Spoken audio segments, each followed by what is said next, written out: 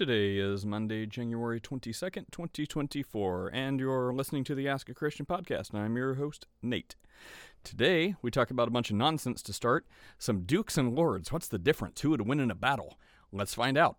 Then we get to sharing salvation in a closed country, somewhere where Christianity is not looked upon or other dissenting religious views can get you imprisoned or dead.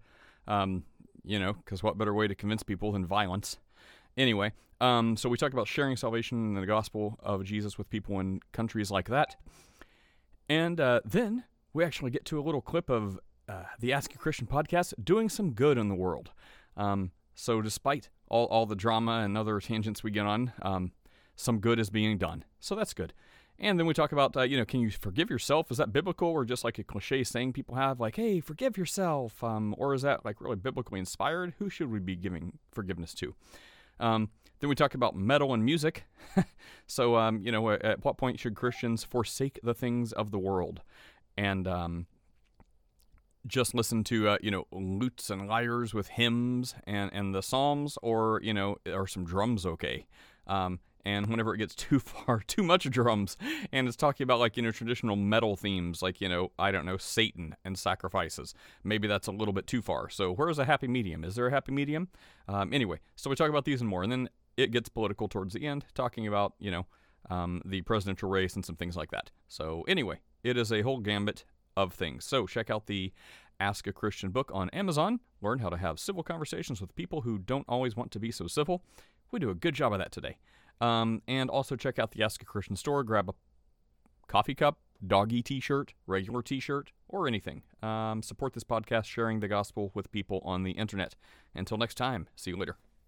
When people come in, they're like, I just want to understand the Trinity. I'm a, good little Muslim. I don't have any ill will. So just explain the Trinity. Because it's all stupid and made up. And how can you have three gods? And who's the most supreme power? And burn. It's like, I question whether you really just wanted to, to learn what we think. I'm telling you, just go the superhero route next time. Just be like, you got Superman, Batman, and Wonder Woman. I think that's the answer. Like, no matter what you say, they're either going to convert because, God, ready for this? Because God wills it so, or they're just going to fight no matter what you say. So just be like, just repent and believe. That's it. The first Pope Peter says you just got to believe. So, Oh, wait. So do you ever listen to those hallway chats? I really try not to. No, it's a good choice. Yeah. You can skip through them a bunch, but look out for one today. I'm just going to give you a little bit of a pro tip, because I think a good 40 minutes of my day today is going to be responding to one of those. But I'm going to go the full sound clip route. It's going to be good. It's going to be very fun. There may or may not be recordings of barking chihuahuas. There may or may not be recordings of very, very upset goats. I'm just saying. As in, like Jesus talking about sheep and the goats, or like actual animal sounds? Like actual barnyard animal goats. Oh, so like someone says something that someone doesn't like, and then they put in clips of the screaming goats. Yes. Just saying. There may be something like that happening today. I make no promises. Depends on how my workday goes, but yeah, it's going to be good fun. I'll send you a link to the actual chat when I post it. It's going to be great. It's going to be great.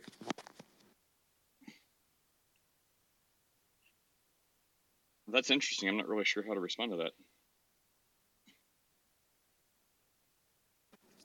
We have a terrorist down there who wants to talk to us.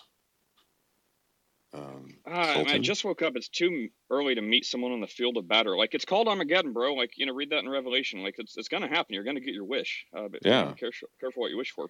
A Christian doesn't know the nature of God, one or three. You don't know the difference between one or three in nature, and doesn't follow any commandments of the Creator. Well, I don't have anything else to do on this Monday morning. It's too early for the field of battle. But if you want to say throw out some commandments that you think we're not following, that you also think the Creator tells us to follow, we can tell you why you're wrong. So I guess we can do that, and you can do that in chat. Well, I think what Sultan means is that we don't go around indiscriminately putting babies into ovens and roasting them like he does. So, or like melting flesh from their bellies. Yeah, or shooting innocent people or torturing them to death, or the really good things that his PTR denotes.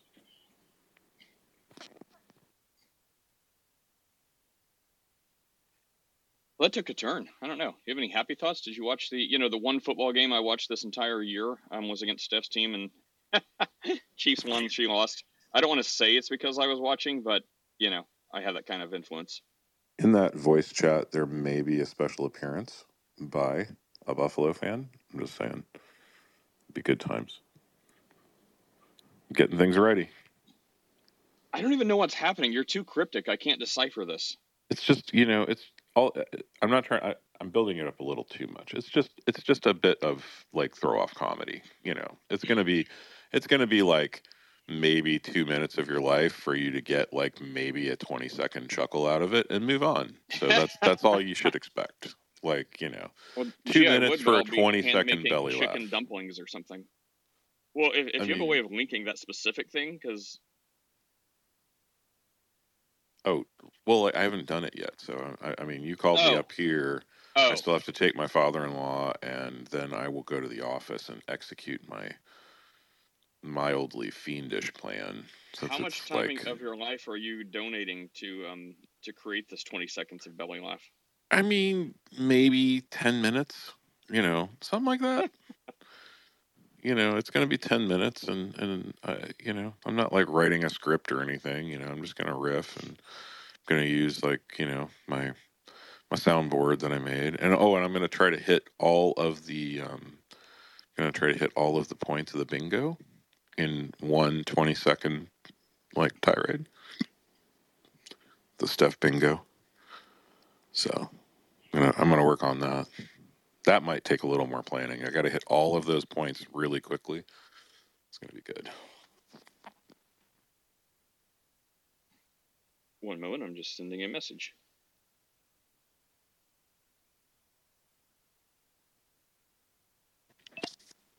I wonder if Sultan down there's like the Sultan of Swing, right? I just think it's like, Sultan of Sin. I mean, it's kind of the same thing, right? Or like, what is How a do you Sultan? define swing?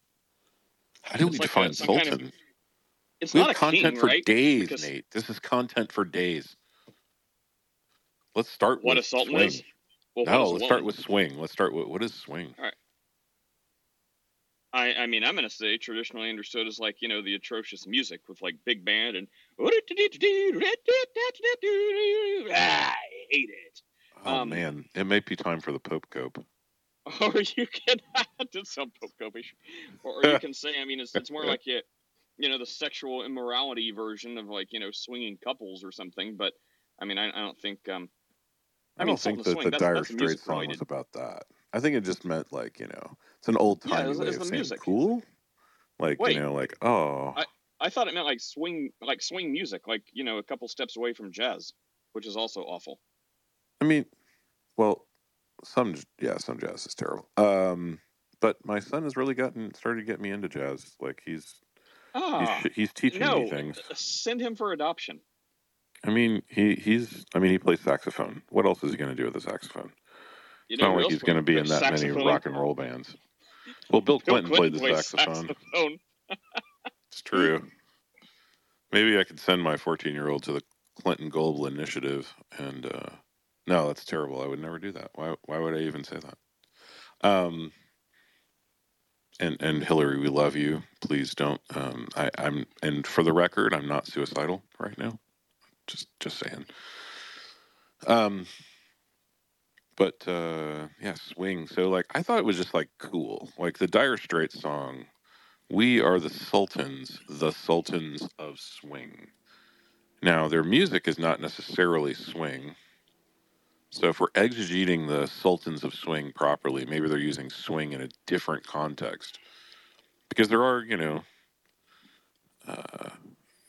there's a semantic range of meaning to all words, right? So, what do you think, Nate? I think the same thing. It's like, play that funky music, white boy.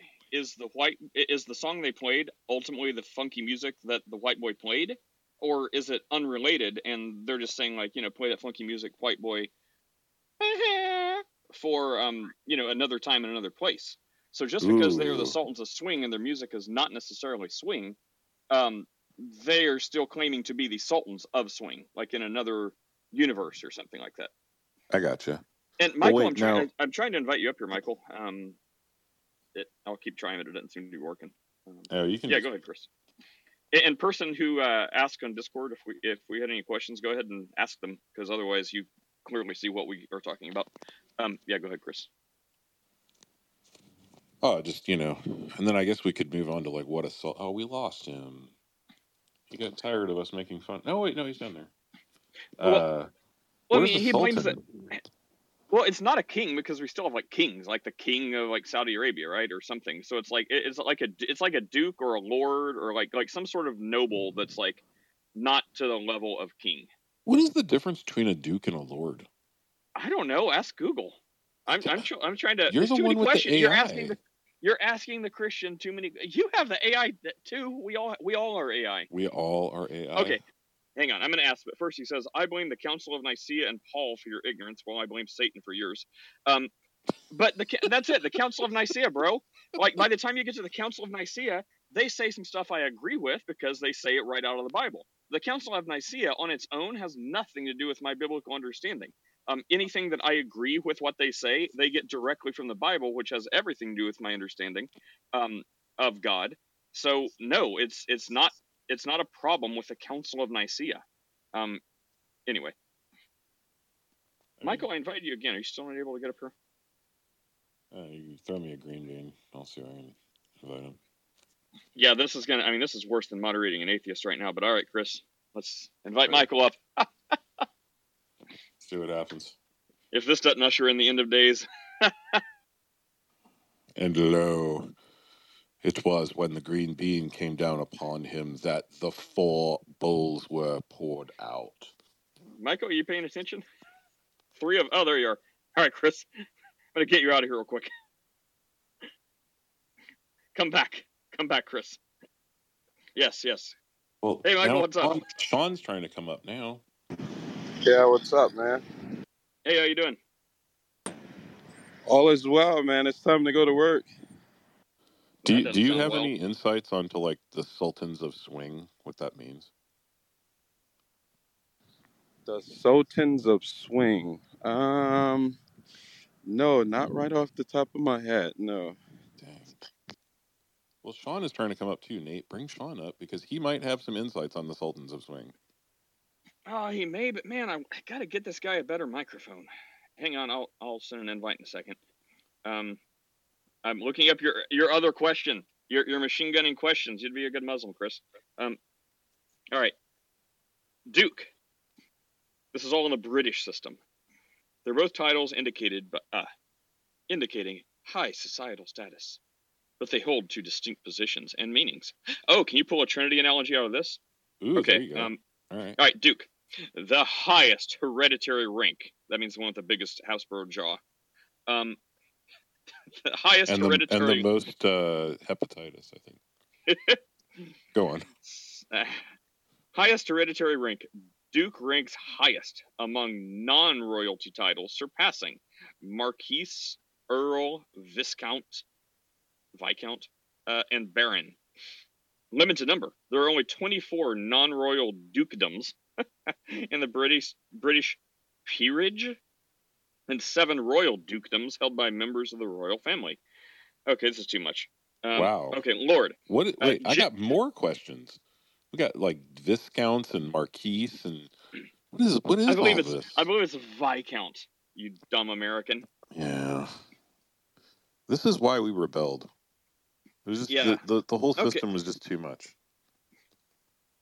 Okay, so all right, let me just keep reading then since you have questions. All right, historical significance.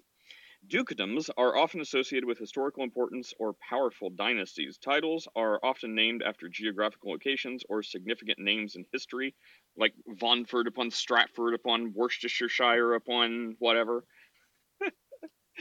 Sorry, Brits. Okay, form of address. Dukes are addressed as Your Grace. Your Grace. Duke of, and then the place. The Duke of, blah, blah, blah. Like the Duke of Wellington. Yeah. The Duke of Beef Wellington. Or simply, Your Grace. Lord. General term for nobility. Lord. Ooh, and it capitalizes it. May AI be smitten. Stricken? Oh my lord, I cannot talk. Okay, or the Brits. Okay, so Lord, capital L, is a broader term encompassing members of the peerage from Duke down to Baron. Different ranks with the term. Depending on the rank within the peerage, a Lord, lowercase now, could be a Duke, Marquis, Earl, Viscount, or Baron. Each rank has its own specific title and form of address, while some specific titles like Lord Chancellor or Lord Mayor hold specific positions within government and local authorities, the term Lord itself doesn't necessarily indicate a rank or role. In short, Duke is the highest non-royal hereditary rank, limited number, significant importance.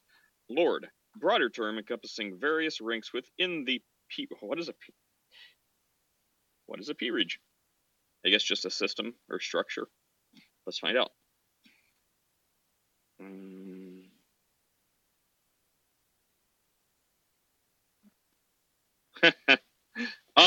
The peerage. Come on, Bard. It's getting worse now. I need another new AI. Like now it's getting like an woke update, or it's getting too much information. So now it's trying to be. It's starting to censor, and it's also just being weird and quirky. It's like, the peerage. Who keeps beeping at me? Oh, did Chris leave? Oh, Steph. Oh, it happened. I was in the middle of explaining the peerage and British factions, and I look, and you're here, and he's not. Okay. Let's see.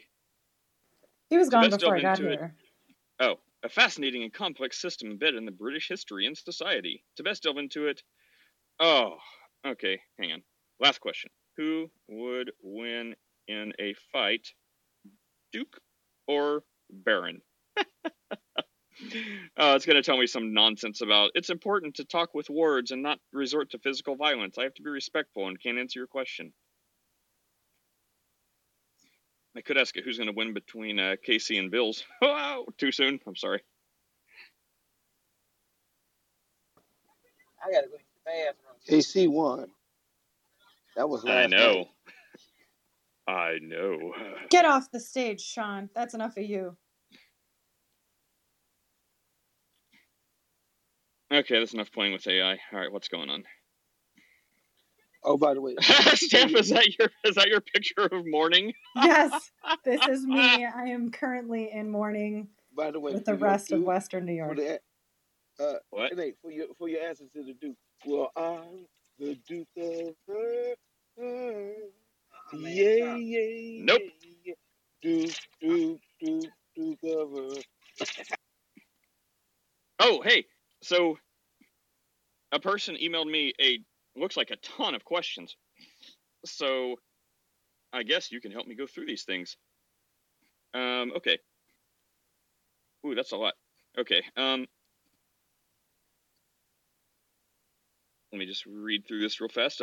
Steph, you ready to jump into serious church answering questions, or do you want to? No, not at all. You want to rage over your loss real fast? I have a question about why God hates me.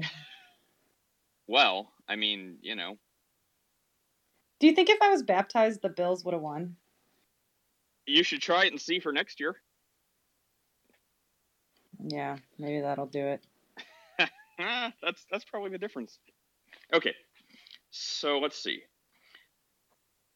From a Muslim perspective, former Muslim perspective, I'm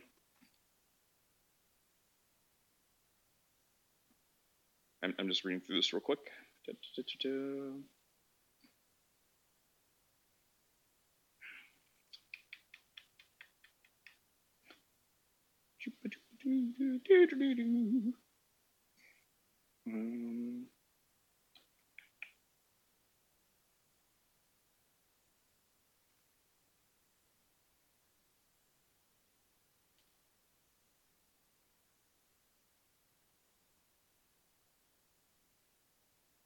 Okay, so my question is, when you are saved, what are the very first steps you have to take before you are ready to talk about Jesus with other people? And how do you exactly examine yourself to see if you are really saved? Let's see. I have the feeling and the joy like I never experienced before, but I doubt myself sometimes that I may be delusional, specifically after talking to my friends, because I realize I can't introduce Jesus to them as other Christians do. So the main question I'm hearing is, how do you know you're really saved? And what are the first steps you got to take before you're ready to talk about it? So as far as really saved, like I'll get the Bible verse as soon as someone else starts talking. But as far as how do you know you're really saved, like maybe I should have done that first. But in short, Jesus says he has the water of eternal life for anyone who wants it freely, without charge. I think that's Revelation 21:6. He's like, I'll freely give this eternal life to anyone who wants it without payment. So it is completely free. It is completely open. Peter and Paul, there's I think 2 Peter somewhere, it says all who call on the name of the Lord will be saved. It's like an absolute concrete statement. So the Bible also says in John, I think, no one can say Jesus is Lord without insight from the Holy Spirit and without being saved. And I don't mean like an atheist goes on YouTube and it's like, oh, Jesus is Lord, guess I'm saved, but I mean like remotely serious, like in their heart, like saying it and believing it. So you said you've already repented. So that means go the other way from, whatever you were doing that was wrong, go the other way. So repent and believe. And I would say that's it. And for the record, I was thinking about this recently. Not to do with your question, but I don't know, maybe it'll come up at some time. Someone was worried about the blasphemy, where it says that's the only unforgivable sin is blasphemy. And I was also thinking, because it's a case we kind of made before to this person, and I mean, if someone can find a hole in it, let me know. But if you blaspheme the Holy Spirit, you cannot be forgiven, right? Some people say you can't do that anymore because that was back for those specific people and the Pharisees when they did that.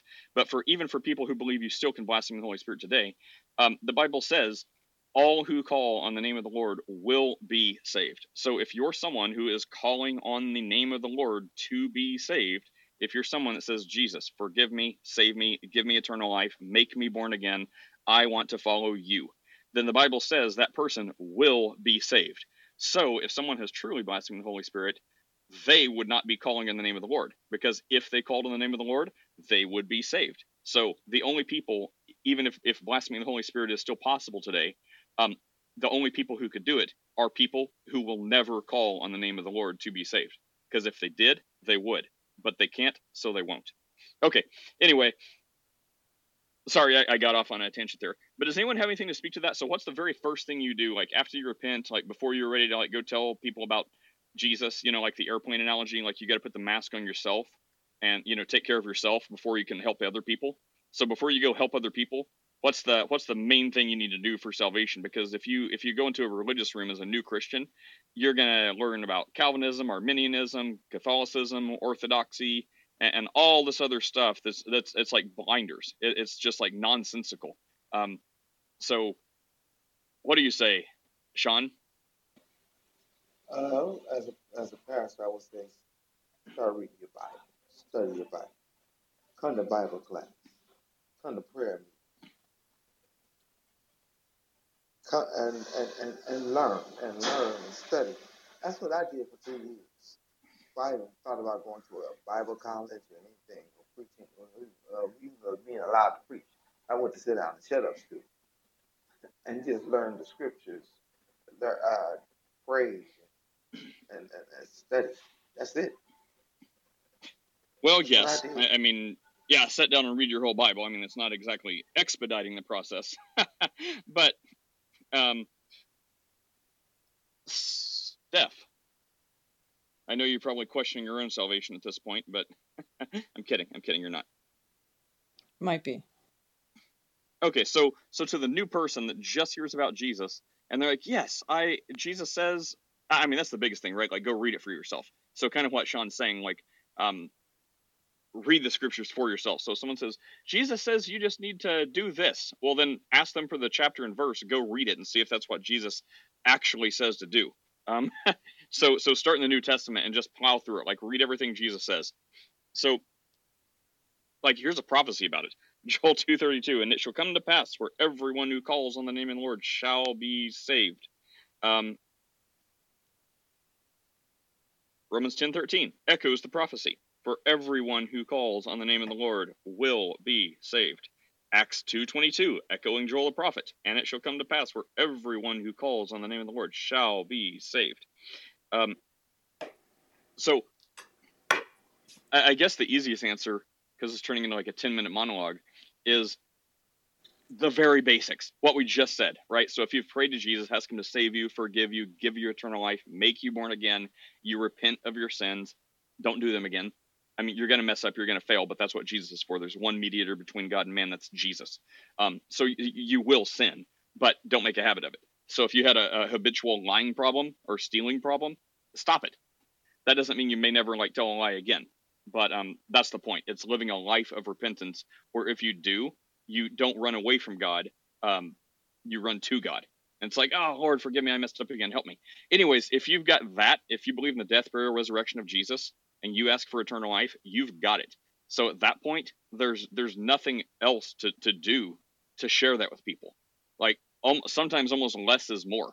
So if you're not like the greatest apologist, or you don't have an answer to every single question, or someone asks a simple question, you ramble on like I am, none of that matters. Like, the correct answer is all that matters. So, in Christianity, we believe that's the correct answer. So if someone starts talking about secondary or tertiary issues, telling you that, well, you actually have to be baptized to be saved, or you have to do this, or you have to be saved in a certain kind of church, or something like that, it's all nonsense. Forget all of that. That's the best advice I could give for a new Christian, is stay in the New Testament and stay in the first century church. So anytime someone says something about a church father or succession, just go straight back to the Bible. By the time we talk about succession, and I mean, there's some in the New Testament, but by the time we talk about succession the way they mean, or church fathers, that's already way later than the gospel, than the first century church. So stay there. That's all that matters. It's like the other guy in chat a minute ago who had the problem with us, talking about how he blames the Council of Nicaea for messing up Christianity and why we can't follow God or something like that. That's already 300 years too late. Like, stop the Council of Nicaea stuff. Go all the way back to the very beginning, to the New Testament, where Jesus is, where Jesus talks, where the disciples talk, where you see the very first church and how they operated. That's it. And the good thing is it's very, very simple. Jesus says, my yoke is easy and burden is light. You don't need to be a PhD in theology. You don't need to be a religious scholar. You just need to have an open, sincere heart and mind and call on the name of the Lord. Steph, say something holy. Is this like an email question that you got from the podcast? Let's say yes. Oh, my kid's just about to do a thing. I think at a certain point, there's like, you just have to have faith that God's promises are true. Once you've got a grasp on the gospel, and once you've said the sinner's prayer, and once you're in that space of like, I am a Christian, and then you start wondering like, well, how do I really know? That's where, you just have to have faith that the promises are true, which is easier said than done, if it's something you worry about,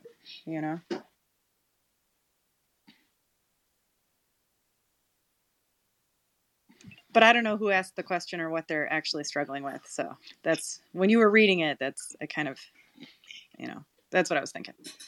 Well, yeah, it sounds like someone who's like a very new convert, and they feel, they know the Great Commission, how they're supposed to go tell people about Jesus, but it seems like maybe they're trepidatious about it, maybe because of where they live or something.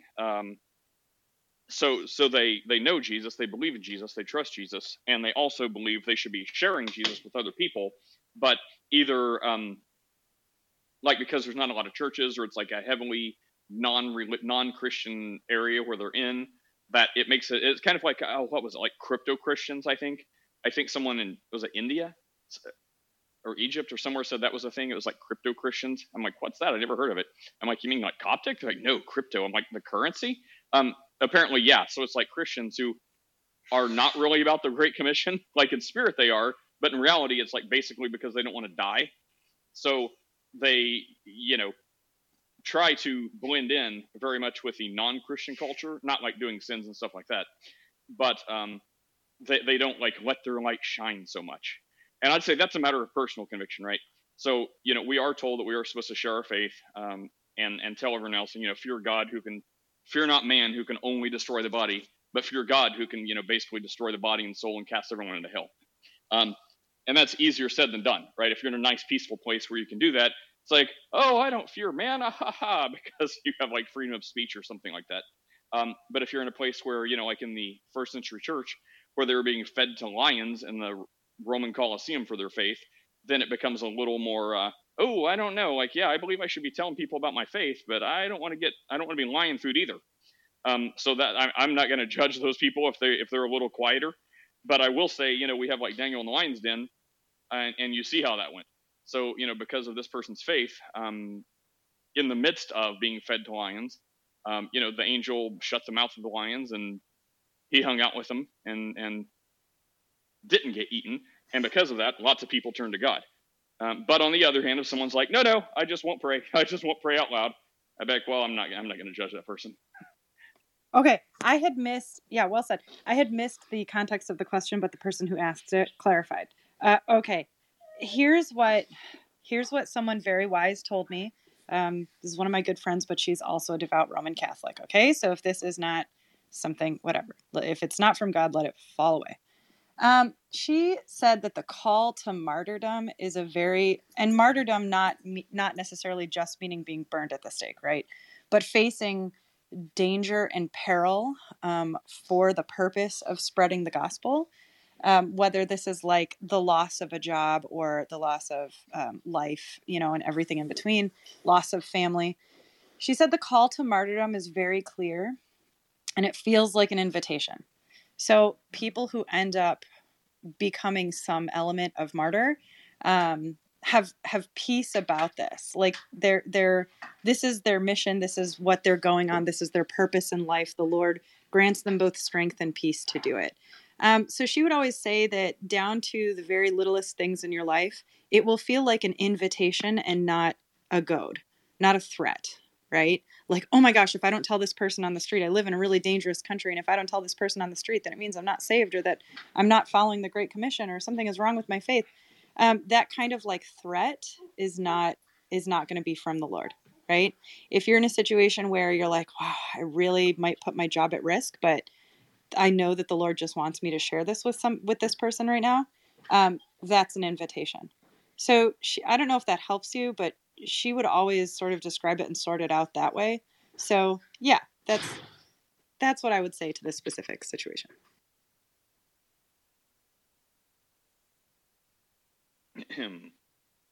I agree with that. Hey, Serendipity. Welcome. Good morning, all. How are you? Oh, good. How about yourself? Well, it's Monday. All things considered, I'm good.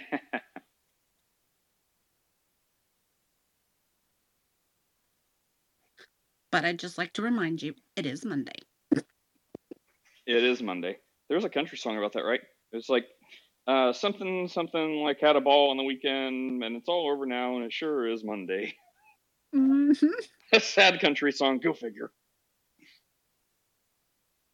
I'm going to slay this Monday. What's your advice for new believers? Read your Bible and never talk to any other Christians? I'm just kidding. That's not the answer. But really, like you gotta know what the Bible says. So read the New Testament. I mean, in a perfect world where you have time, like just start the very beginning in Genesis 1:1 and just read the entire Bible. But actually, if you're looking, you gonna say start, John? No, I wasn't. I was gonna say actually, my advice to new believers is to get the Rose book of Bible charts, maps, and timelines because it's a very nice, simplified overview of the Bible as a whole. It gives like just a really short synopsis of what every book in the Bible is about. It kind of lays out some Bible story specific timeline. It gives a really good overview, understanding, without them digging into the meat of the word. And then I feel like once they've kind of gone through that and they have like this high level overview, then is when I think that they should really just dig into the scripture and do the study for themselves.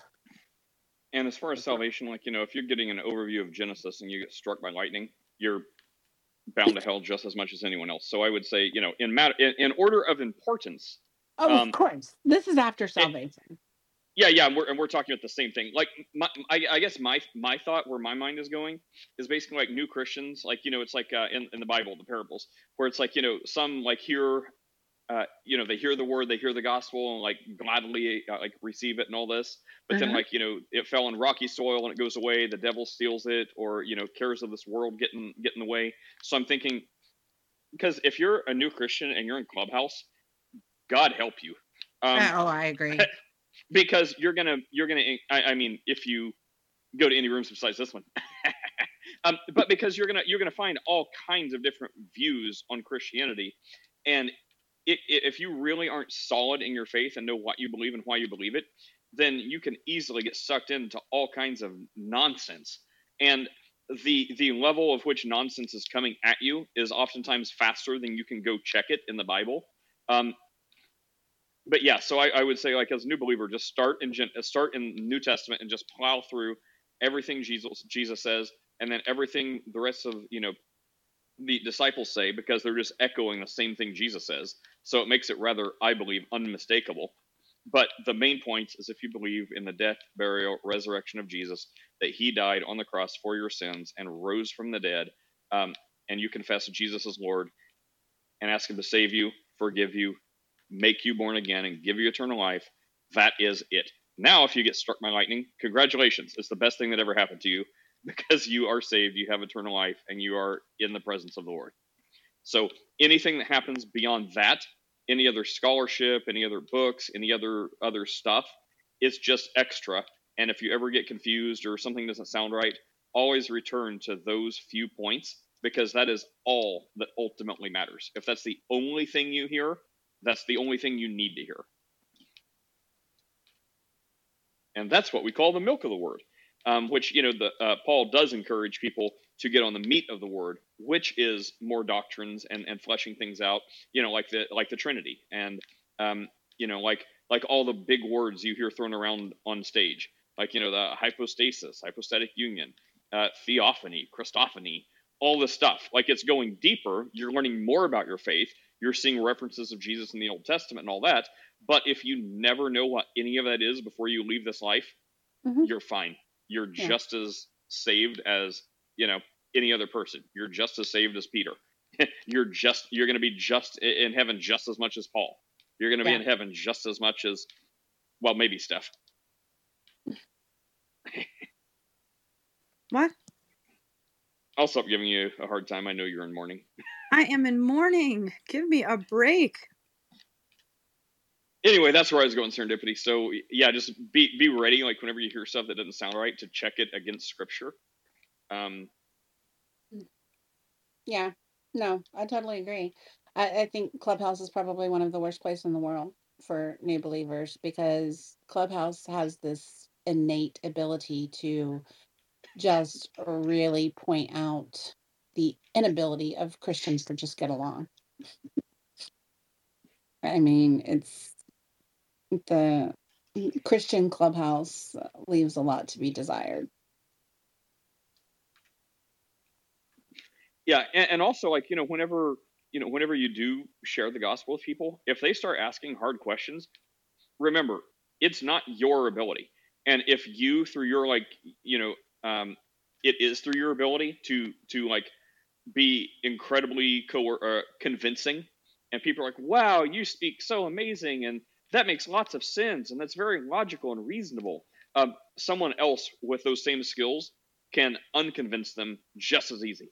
So it's not your job to convince anyone. It's your job to just share Christ with people. And, it's only if God's drawing that person and, they respond to that they're going to be saved and it's going to stick. If it's anything done by you or me or anyone like that alone, then if we can convince someone into Christianity, someone else can convince them right out of it just the same. So God has to be in it. The good thing is that's above our pay grade. Jesus says, just share the gospel. So that's all we're called to do. And if we believe in God, like we say we believe in God, then he's got it. He is more than capable of taking over and having exactly what he wants done to be done. So if you're like, hey, I'm a new Christian, here's how you can have eternal life. And they're like, oh, really? Explain the Trinity. You have 1 minute. Oh, wait, go. Explain everything about the Trinity. And you're like, well, I don't know about the Trinity. Like, I don't know. Like, it's God, but if Father, Son, and Holy Spirit are all God, and they're like, oh, you're a dumb Christian, blah, blah, blah. Let it roll off your back. That's where the New Testament says, the Great Commission. He says he sent the disciples out, and he says, go to the houses and stay with them and teach them. And if they want to learn, if they are sincere and want to learn, then tell them. If they are mockers and scoffers and don't want to learn, shake the dust from your feet and leave that person to their fate. And then they have to answer to God. So it's not a good position to be in for them. So yeah, don't worry about it. A lack of knowledge is not a problem. The only thing you need to be knowledgeable of is what, we keep talking about. The death, burial, resurrection. Jesus is God. He died for your sins. He rose from the dead. If you believe that, ask him for eternal life. Stop watching YouTube videos. Stop arguing with people. Pray directly to Jesus, asking him those things and repenting of your sin. And if you do that, Jesus will respond. You will have eternal life. Congratulations. And if they don't want that, go to someone else.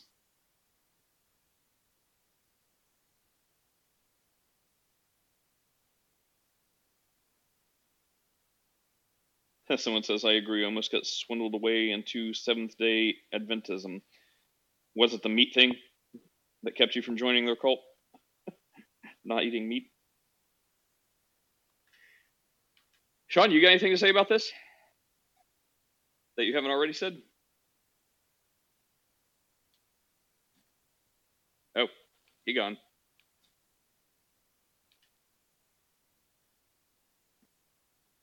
I think he keeps swiping. He swiped left.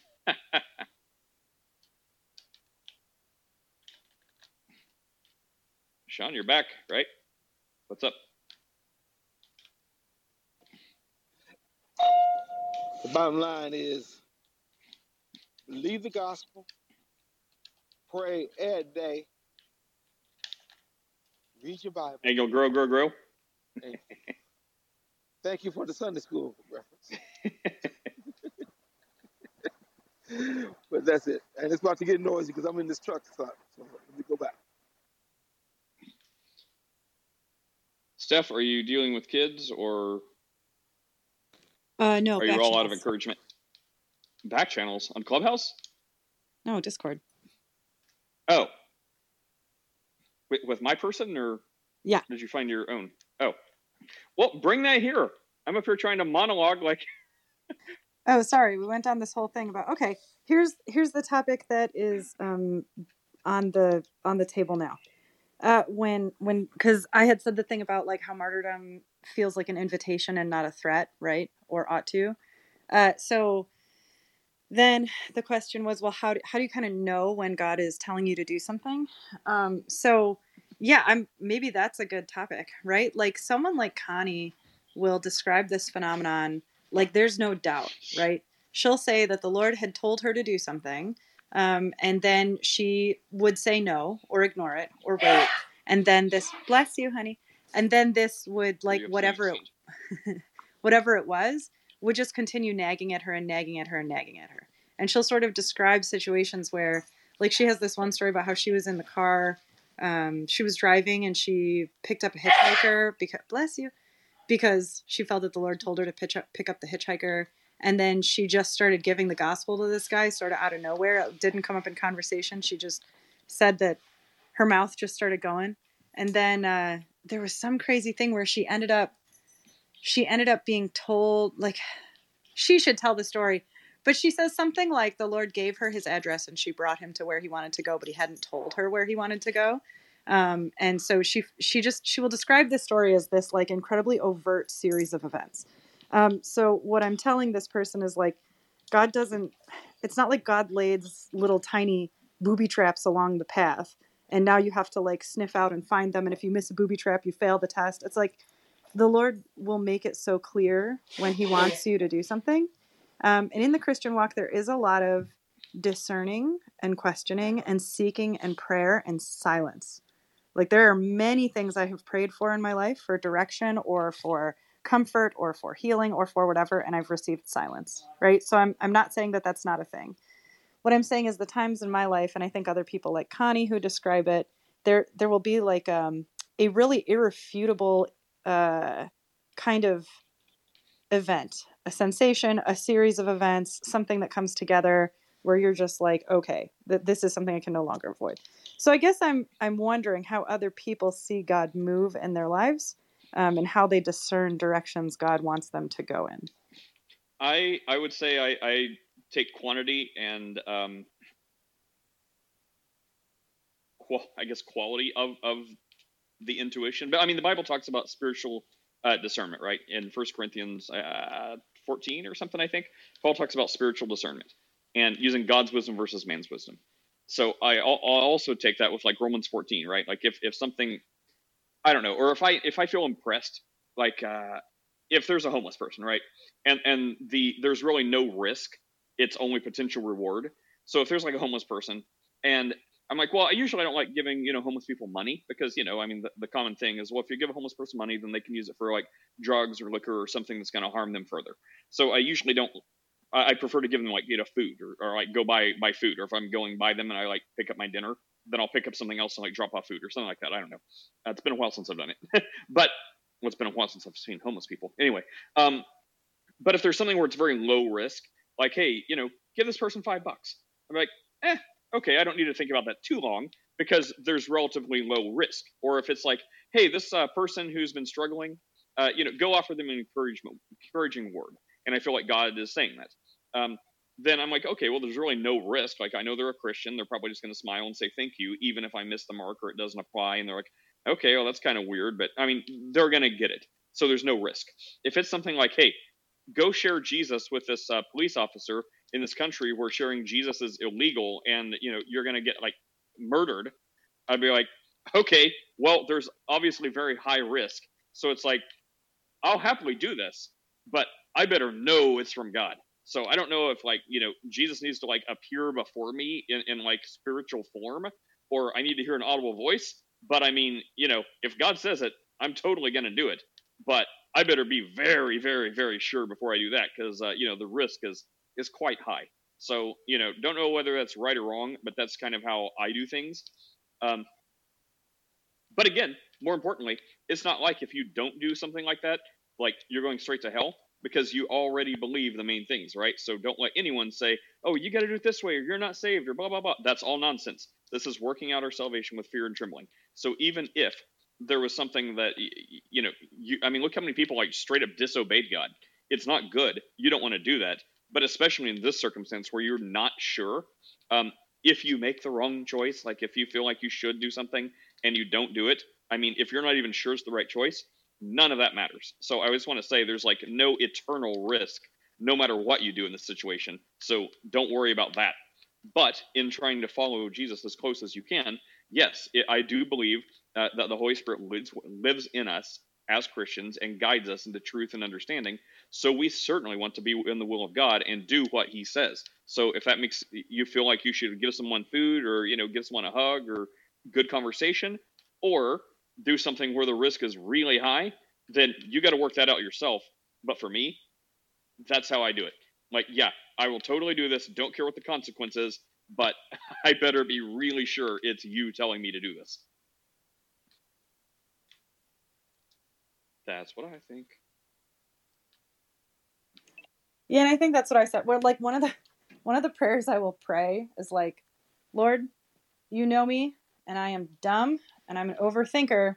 So if you want me to do this thing, you have to make it super clear, right? So I'm not gonna pick up on it unless you make this really, really obvious. Like one of the things that I have an example of here is like, something small. We sponsor 3 kids through Compassion, and with each of those, and we started sponsoring our first child through Compassion. He's 15 now. We started sponsoring him 10 years ago. And it was like we had no money. Our water was getting shut off. Like it just was early in our marriage, and life was rough, and student loans and everything. Right? We had this crappy apartment, and I don't even know how it came up. Somehow, this little ad for Compassion came up, maybe on a blog I was reading or a Bible website, or I don't know. But I saw this little boy's face, and I couldn't get his face out of my mind. And I remember thinking like I should sponsor that child. And then everything logical was like, dude, you cannot spend $40 a month sponsoring a child. Like that would be your internet bill, which you don't even have. You're mooching off the neighbor. Like there are so many, right? There are so many more responsible things to do with $40 than helping this kid. Right. And it weighed on me. And I was having all these thoughts about like, I couldn't unsee his face, but then I'm asking like, Lord, am I just becoming obsessed with this? Am I feeling guilt? Is this even healthy? What do you want? And this little boy's face is just in my mind and in my mind and in my mind. And so my husband and I prayed over it together, and the stakes felt high because it's like, we were really broke. We didn't have $40 a month. And also the thought of like, well, if this doesn't work, I can just cancel it. You can't do that to a 5-year-old in the Philippines, right? Like his family is going to get this notice that he's been sponsored, and then to undo it, right? Then he goes to the top of a list of kids whose sponsor bailed. And so it would impact his life. It's not like, oh, I'll just cancel that later. So the stakes felt really high, and it felt really irresponsible, but it was just on my brain constantly. And my husband and I prayed over it, and we were like, we can't live with it. Like, we can't keep going wondering we're going to do it. So we took on baby Zach in the Philippines 10 years ago, and the Lord made a way. Like every month we got exactly some extra, or we had this much, we had $40 left over. Like the number 40 just kept on. And I know this is starting to sound a little kooky, but it was like, it just worked out. And now we have 2 more Compassion kids, and the same thing happened each time, where it's like, I saw a little girl named Erica on an ad and was like, okay, she has the same birthday as my daughter. We're going to take on Erica. Right. And so it's like, that's how it looks in my life, where I have to pray like, Lord, if this is not what you want me to do, you better erase this kid from my mind. You better just let me forget the whole thing. And he doesn't. He wouldn't. He didn't. So, we get letters from Zach, and I know the Compassion program is phenomenal, and I know that his life has been improved. So it's not like I'm wondering what good came of it, but it is like, that was such a major lesson in leaning on the Lord for something so tangible and scary like money, and like someone else sort of relying on you when you don't feel that you have capability in either of those areas. So to make a very long story short, that's an example where it's like the Lord just wouldn't let me go with that. It was just persistent. So I don't know. It's kind of a funny example, but that's sort of the way it tends to work for me. I used to live right next down the road from like one of the directors of Compassion International. Oh, wow, really? Yeah, in Colorado. It's a great program. If you guys are not already familiar, Compassion is just a phenomenal program. They show you where all the money goes, and it's like we used to do, what was it, World Vision, but we switched to Compassion when comparing like the actual how much of the money goes to the family. And then the nice thing about Compassion is that it will uplift an entire community. So if one child in the community or 2 or 3 kids in the community get sponsored, it all goes into this what do you call it? Like a community center where they have church. And so one thing is that Zach, now he's older, he's 15, he's not writing to us about his favorite colors anymore. He'll tell us about his life a little bit, and he'll say, oh, my friends at the center, right? This is like a center run by Christians, and they provide after-school programs and nutrition to all the kids. So I don't know. If you've never looked into the Compassion program, it is the best $40 a month I've ever spent. I highly recommend checking it out.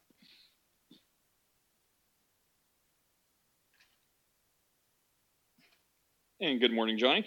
Hope all is well. Are there any follow-ups in chat, Steph, for you?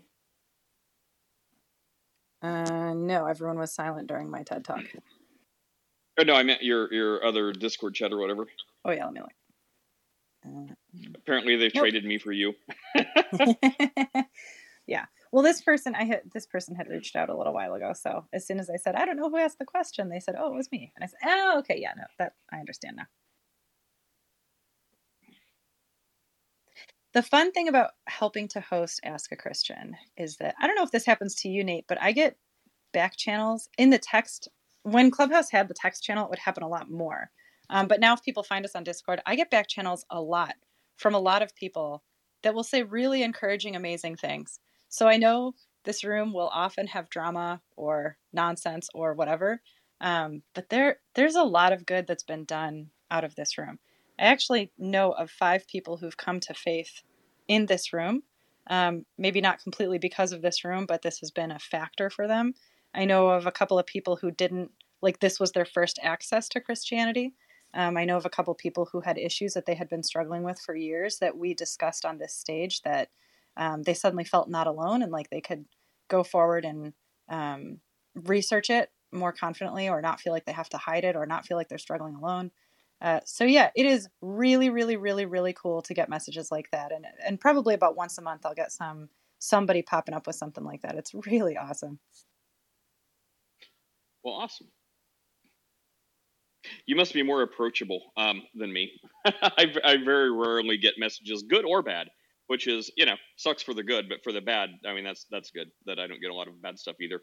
People just ignore me and go straight to you. Well, I should say, let me think.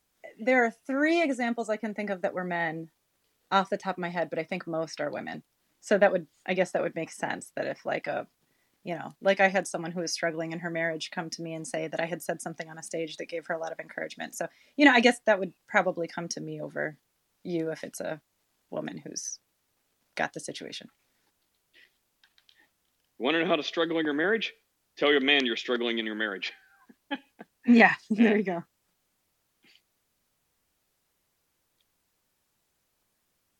Morning Monday. Yes, that's correct, Charles. Sad about the Bills. Everyone is sad about the Bills because everyone hates Kansas City. Hey, I'm not sad about the Bills. Ignore Bob. Pastor Sam is happy there, sir.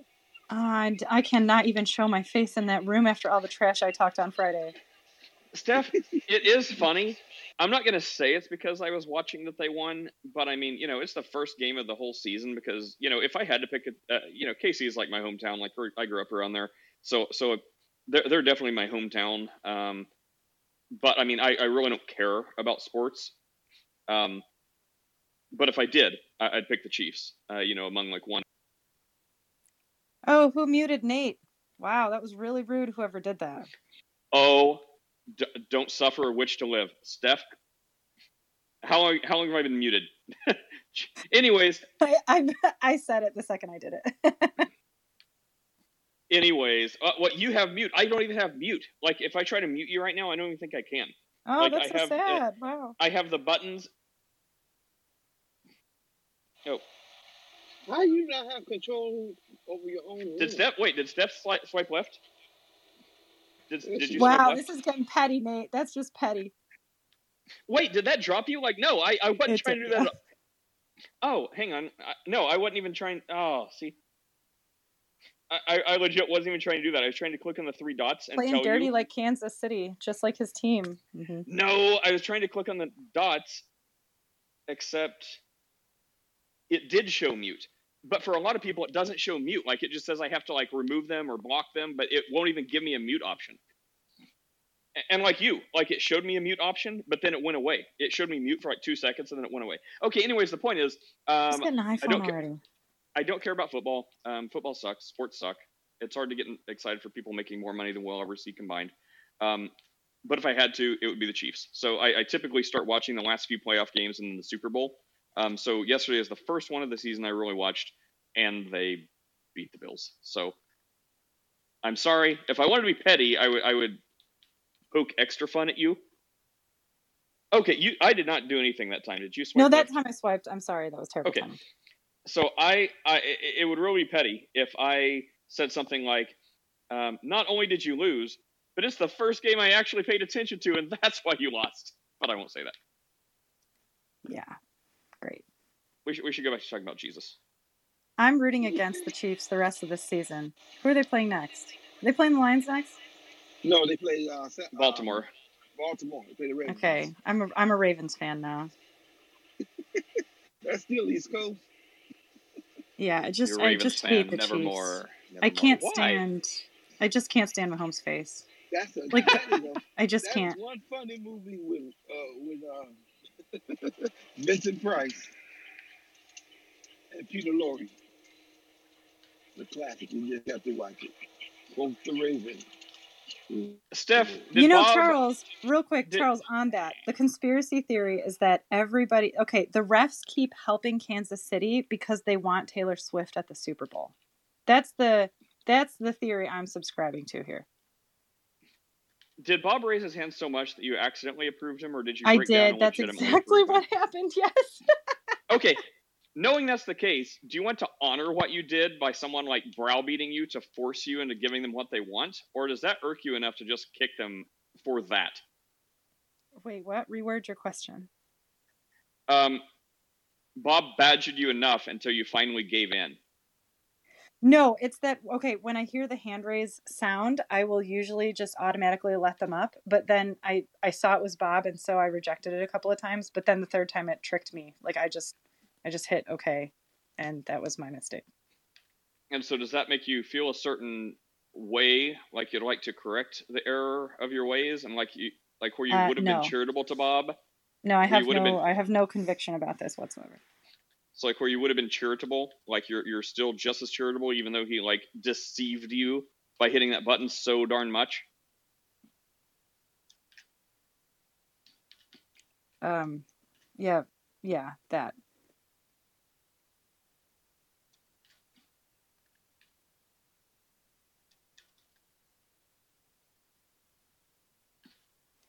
You know what I'm really sad about? Okay, can I say yes to David? Is that cool? Sure, I said yes to David. Okay, there you go. All right. I was all ready with Chris Raw bingo. For those of you in the Discord, we were ready to go. We had our boards ready to go. Everybody had the link. There was going to be a $25 cash prize to the winner of Chris Raw bingo. But for those of you who don't know, Chris has, what's the word I'm looking for? Committed, devoted himself to the idea that he will never share a stage with me ever again. So if we are to play Chris Raw bingo, I cannot be here. I'm so bummed out. That's the worst punishment possible. You could like listen as like a Nate guest, like from the Discord link, which would allow you to listen and participate. That's true. But then I couldn't use Discord anymore. I would have to stay in that. Yeah, okay. I mean, or I could get a burner and listen in. But any of you who are not in the Discord, please join, because we will be taking the opportunity at some point to play Chris Raw bingo. Why didn't you get the board? I don't know, Lynn. It's in the Discord. Here. But as you know, we don't like to talk about people when they're not here. At least No, I try okay, not to. all right. This is here's the thing. Chris, I'm sure, already has the link to this bingo board. And I'm sure that although it would make him mad that I made it, this is all stuff that he would find very funny. This is not us actually saying that Chris is a terrible person. These are things that commonly come out of Chris's mouth. And so we're going to utilize it as an opportunity for someone to win $25. What's wrong with that? I feel no conviction about that either, for the record. Hey, David, what's up, David? How's life? Life is good. Hey, good morning to everybody. Nate, Steph, everybody on the panel. Hope you can hear me. Yes. Yeah, I have a question. It's just kind of been buzzing around in my head for a while. And I just wanted to ask, I'm going to just get straight to the question. Is there a biblical precedence or for I'm calling it a humanist phrasing, for the idea of forgiving yourself?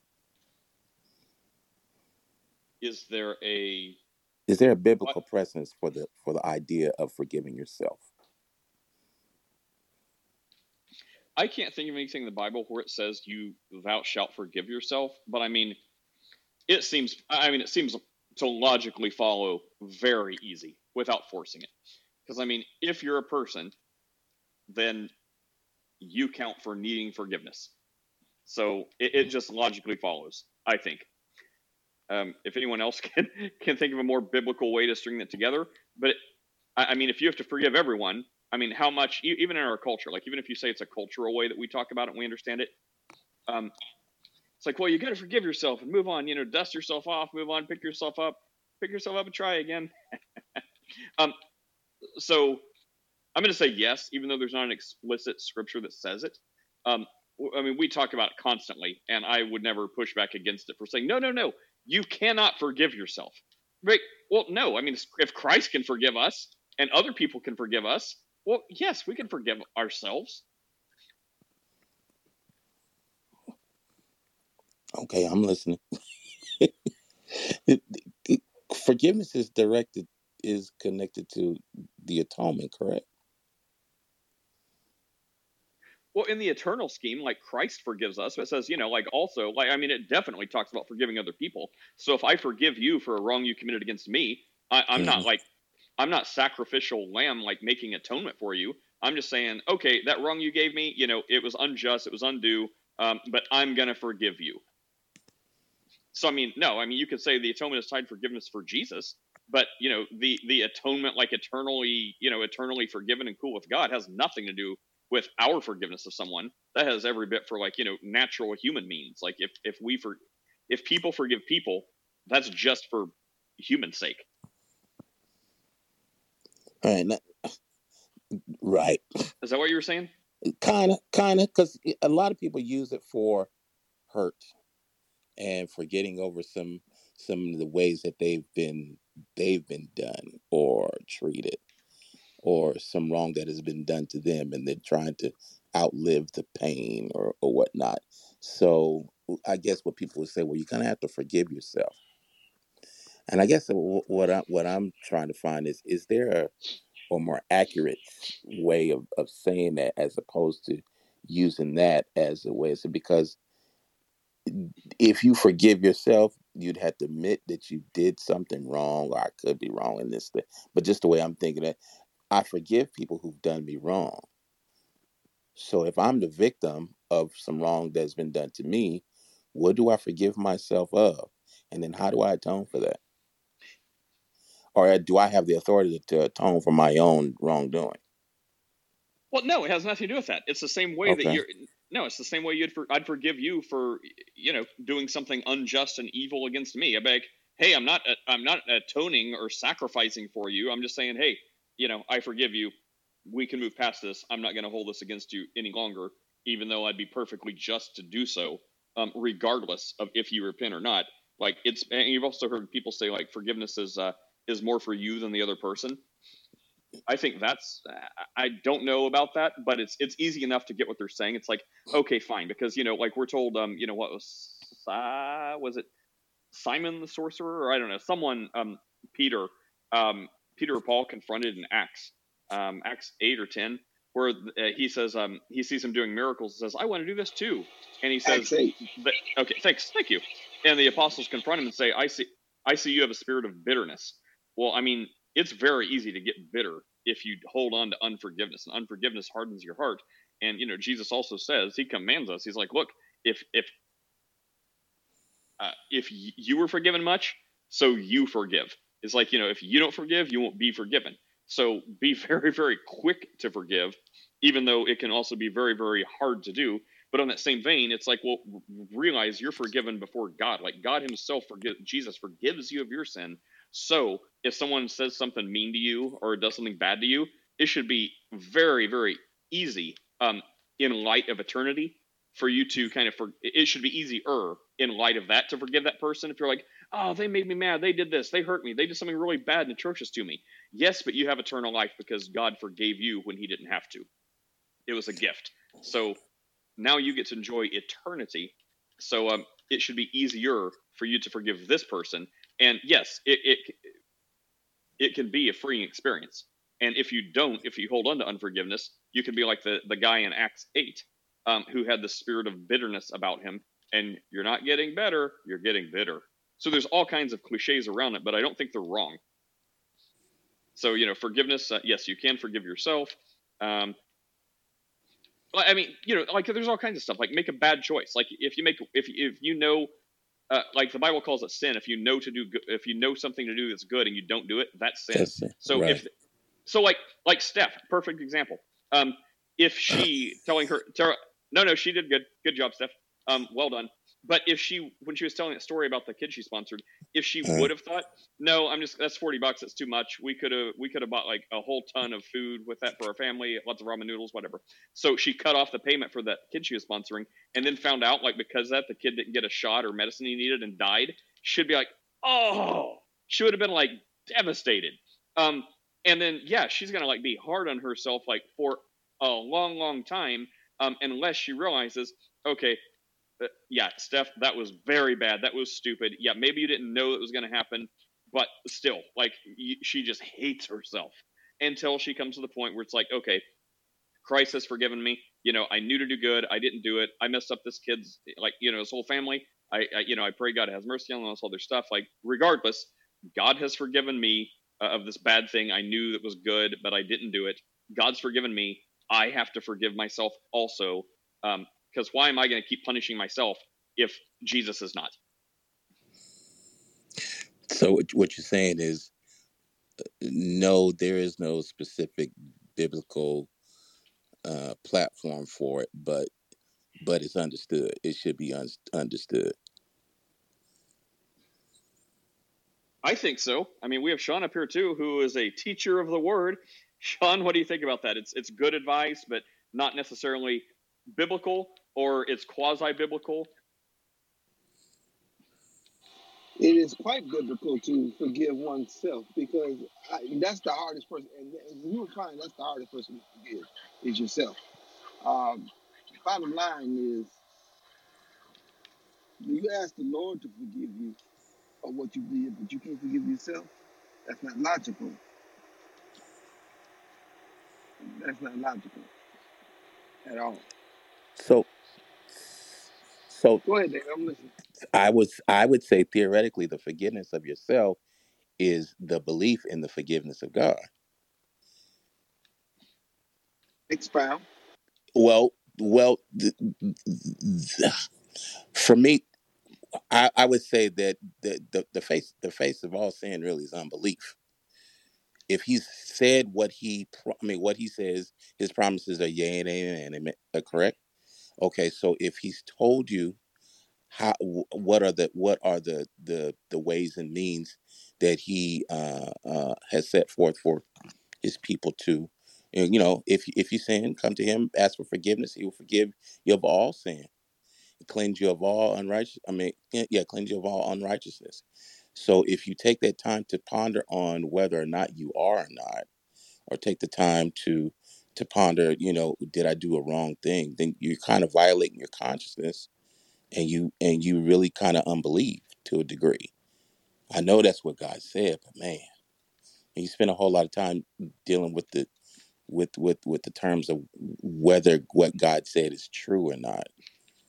Well, that's like I think that's where we get into the weeds earlier. Like, just go back to the beginning. Like, don't make a mountain out of a molehill, because that's like some people that say, you're forgiven. What? You have eternal life, right? So the moment you confess your sins and repent and believe Jesus, and your eternal life begins right now, right? And then they try to make a case. Therefore, you should never need to pray to Jesus again for forgiveness when you do something that's a sin, because he's already paid for that. He's paid for that upon your first confession and repentance, and Jesus has already forgiven you. So don't you believe? Like, why do you have to keep asking Jesus for forgiveness? I think that's messed up. It's like, look, all this can be solved in like 20 seconds. Just do it. Who cares? It's not a big deal. Like, every time I mess up and I recognize a sin in my life, I'm like, oh Lord, forgive me of that. Like, yes, I think if I didn't say that, I would be just as forgiven. But still, it's like, why? Like, why litigate it? It's like, so myself, yes, Nate, you made a boneheaded decision again. Surprise. It's like, all right, Nate. I don't really talk to myself like that. That'd be weird. But yes, like, there are things I'm like, I've done stupid things. I made awful choices. But yes, I forgive myself. Yes, know better, do better, move on. It's not like a big seance or a big ritual or something. It's like, I recognize I did something bad and I was wrong and I feel guilty for it. Yes, I asked Jesus for forgiveness, even though I may not need to. I still ask Jesus for forgiveness. I'm like, yes, Lord, forgive me, forgive myself, move on. So, I mean, if someone doesn't turn it into a big deal, it's not a big deal. If someone makes it a big deal, then I would make a bigger deal of why it's a big deal to them, because it seems like trying to litigate things out and being like legalist about it, rather than just being like, hey, do it or don't, it's fine. Like if someone says, well, I have to ask Jesus to forgive me, 3 times every time I sin. I'm like, okay, well, that's a little weird, but I don't think I think you're fine. If someone's like, don't you do that, don't you do that, I'm like, well, why not? Like, yeah, it's weird, I get it, but do you see what I'm saying? I'm just rambling a lot this morning. Now I understand what you're If I saying, may, if I may, but just 1 second. but Just I let me guess in the terms of me knowing that I did something wrong, I firmly get that. But I guess the way it's used a lot is for me getting over the pain of what was done to me. I mean, people will counsel all the time. Well, the first thing you have to do is forgive yourself. You know, the first thing you have to do is okay. What is that? What is that truly? And is that a counsel? Is that a biblical counsel as well? And can it be founded on any biblical principles? We say Well, it. yeah, yeah, and I think Brandon had something to say too about it. That's why I came up Okay. here. But And and then there's a also, couple other, Yes, and then there's a so couple did other I. people. But okay. And then there's a couple other people. But when I mute whoever's not muted, okay. But when you say biblical principles, I'd say absolutely. Like what you said earlier, like strictly biblical. Like I was saying no in regard to, I can't think of any specific verse that directly says forgive yourself, but biblical principles, yes. And I think that's where Sean got into the logic of it. It's very logical that you're the only person in the world that you don't need to bother to forgive. It just doesn't make sense. But also, it's a 5-second conversation. So, like Paul says, hey, hold on to what take everything you hear, listen to it, and hold on to what's good. So if someone quickly says, hey, the road to healing begins with forgiving yourself, it's like, oh, okay, whether I agree or not, that took them 3 seconds to say and me 2 seconds to process. So now you're over it. So move on. But let's get some other people in here. Johnny, hang on, Johnny, you were next. Yeah, I'm gonna keep it really short and simple because I mean I think everyone's answer is pretty fair because for me I do not think the Bible is about psychological or like any type of emotional type of well I mean in a sense yeah you can see the emotional content of how to deal with emotions but I don't think it deals really with psychology like I don't think it's a geography book either so I don't try to make certain type of things match in those type of manners. So what I would say, just from a wiser point, is that you see scriptures about wise counsel and things like that about dealing with certain issues and being a fool and being wise. So I would imagine that someone who did actually who misses the functions or the unction of forgiving yourself, I would imagine being in a wise counsel or going unto wise counsel for whatever it might be, it would take yourself to actually be at a place to listen. And if you are a hardened heart, then I wouldn't imagine. So pretty much with something a bit of what Nate was saying about having a hardened heart, that in itself is unproductive to actually being a listening ear. You can look into Proverbs about that, but I would not say that the Bible is trying to give you a social psychological type of president to make any type of statements or anything in that nature. Um, I would imagine you would more so see it for the point of faith in itself. But and faithfulness. But I would not try to use the Bible in that form because then what you'll do is you're gonna have to add stuff to the Bible. You're gonna need to have pretenses that are not really shown. Have to kind of hold to them on that. But And I'm gonna yield there. I know. you're starting to cut up a bit, Johnny. But also, brother in chat says perhaps the closest verse we have to forgiving yourself is there is now no more condemnation for those in Christ Jesus. And then Amen he to says, that. including condemning yourself, and I agree with that. So if that's another way to split that hair and be like, well, hey, yeah, should be forgiven, but I am forgiven by the only one who ultimately matters, that's Jesus. So, there's no condemnation. But And that comes with belief. It's the same. It seems like that'd be the same simplicity as we were talking about earlier. Salvation.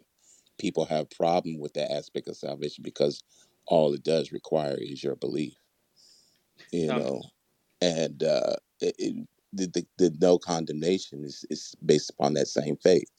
And I put myself in that position where I'm warring with my own pain, warring with my own issues, and that's natural. It's understandable, but you have to come to the resounding floor of Christ has atoned for that. And when things happen to you, that's as sure as the promises and the benefits of God. In the blessings that we receive. He also promised that in this life you will have tribulations, and when you know that, the Holy Spirit, I'm sure, prepares you for those things. But there are things that happen to people that we know wasn't their fault. It's not their fault, but they deal with the pain and the unforgiveness because of the things that have occurred, and then over time they build, like you were saying before, resentment, hatred, or it's a lot of ill will, you know. But then, of course, you have the heart of Christ, and you know that's not the way it's supposed to be. So what's counseled is, you know start off by forgiving yourself, and I I understand it, but like I said, whoever the person was right. The only precedence that I could see is there's therefore now no condemnation. you know that to me, that's saying just come to the understanding of how the Lord loves you that deeply, and how his love for you atoned for all sin.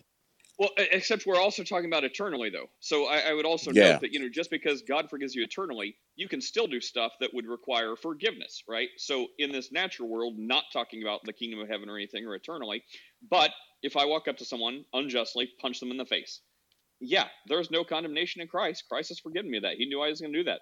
I mean, I still don't think it's a bad idea to say, "Oh, Jesus, I messed up. I shouldn't have hit that guy for no reason. Forgive me, Lord." But there's no condemnation. But you could bet that person probably feels a certain way about getting it hit in the face unjustly. So Hmm. they may be condemning you, and that's where Jesus says, "Look, if there's a problem with you and your brother on your way to give your offering to the temple, um, put your offering down, go make it right." So just because Jesus is already forgiving you, there's still condemnation to be had by other people in this world. So it would behoove you to be like, "Oh, can you forgive me? I'm sorry for that. I had a bad day. Yeah, I should not have done that. I apologize. Can you forgive me?" And then hopefully that person will say, "Yes. Let's try not to let that happen again." But Brandon, you had something to say. Yeah, I was gonna. I was gonna pick a Apostle Sean. I was gonna ask him, is that the Lion of the tribe of Judah on his PTR? But I was. Now you know that's the Detroit Lions. That's not the Lion of the tribe of Judah. Lord, I was. No, that's the Detroit Lions. Oh, okay. When they get a team? Brandon, did you have anything about this topic? Oh yeah, no, I was thinking when it comes to forgiveness, I would say sometimes I think it depends on the context of the conversation of forgiveness we're talking about. If if you're talking about forgiveness in the sense of where you have legitimately been the victim, um, where someone has legitimately done you wrong, and the thing, and but you could be like, I knew I shouldn't have given that person a chance, or oh, I was so stupid. And sometimes you do have to forgive yourself, maybe for not exercising proper judgment. But I would say maybe forgiveness when you're the offender. I think these may be two different contexts, but I do think that the text that was mentioned there is therefore now no condemnation. I think that is a thing that works in no matter what the context is. I just wanted to add. Amen. Amen. I appreciate you all. Just Hey, something I've been David, wrestling David, over. David. Can I give you just the words of Jesus Christ, our Lord? Oh, And most definitely. And I think that this will settle Can it you off. do it in audio befitting of our Lord? Just kidding. Go on. Steph, get the oil. Steph, Brandon, Johnny, everybody get some oil. Lay hands on me. All right, we're ready. Anyway, this is Mark 11. Father, can you hear me? No, man, go ahead. This is Mark 11, 24 and 25. Jesus says, therefore I say unto you, what things soever ye desire, when ye pray, believe that ye receive them, and ye shall have them. And when ye stand praying, forgive, if ye have aught against any, that your Father also which is in heaven may forgive you your trespasses. But if you do not forgive, neither will your Father in heaven forgive you your trespasses. That's Mark 11, 24 through 26, the King James. But the key is, he just said forgive. He didn't mention who it was. He said just forgive, so that you may be forgiven. So when I want my prayer to be answered and be affirmative, yes, I should forgive myself, forgive anyone else, no matter what they said or did. I don't know what you thought. I was just discussing this with my wife. I don't know what you said or did. I might know what you said or did, but I sure don't know what you thought. But Yeah. your actions prove. And then the last thing, if someone has a big problem with that, and they're like, well, I just don't think it's biblically right to have to forgive myself because I forgive others, but Jesus forgives me. Okay, forget all that. Just tell yourself, chin up, Buttercup, and move on. That's it. So forgive people. Count on Jesus to forgive you. If you don't like hearing the words forgive yourself, chin up, Buttercup, and move on. Canadian Michael, what's up? That's actually remarkably psychologically sound advice, and it's the same thing the Bible says, by the way. Chin up, Buttercup? Yeah. Think on Which these prophet things. said that? Right? Like, no, Paul said that. Like, okay, we're given a list of things to think on, right? Sorry, Michael, I see you. I'll toss it right to you. But like, if you're struggling with like, I did this thing, I'm having a difficult time forgiving myself, what you're really doing is worrying about something that doesn't need to be worried about. And it's actually, whether you recognize it or not, it's the equivalent of like feeling tingling in your fingers and thinking that you have cancer. And then you begin to dwell all the time on whether or not you have cancer and what you should do about it. And it's like it's not even a problem, right? So the Bible actually addresses this. I kind of disagree with Johnny. I think the Bible is a psychology book, but that could just be because that's where my head's at. But Amen. I agree there too. yeah, it's like this book is incredibly psychologically sound.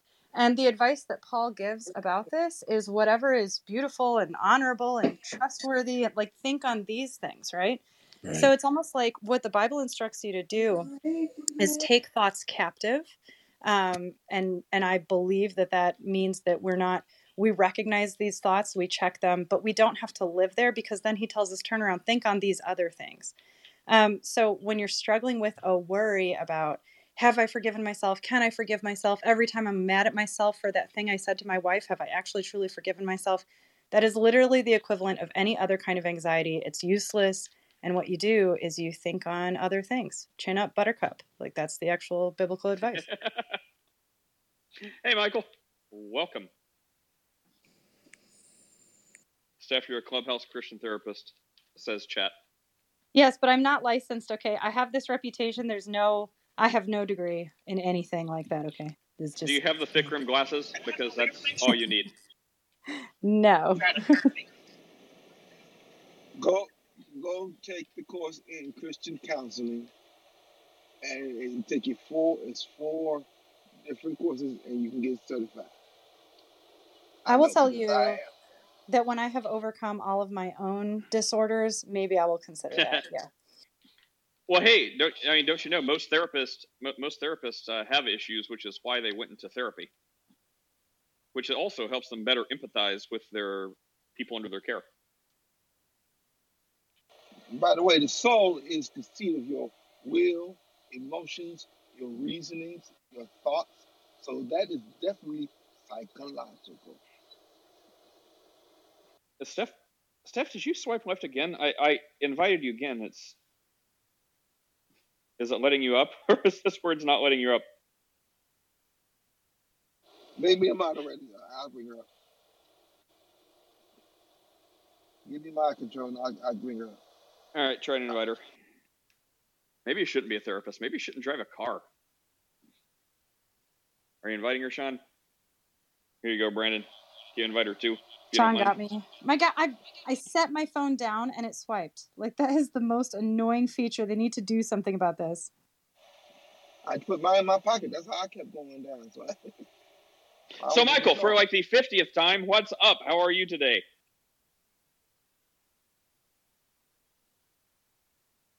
Oh, now he's not answering. I'm Michael, and I agree that the Bible is psychologically sound, and I have a degree and authority to say that. Amen. I'm a Christian now. So you agree Jesus is the way, Michael? Sure do. Say it more Canadian. Sure do, eh?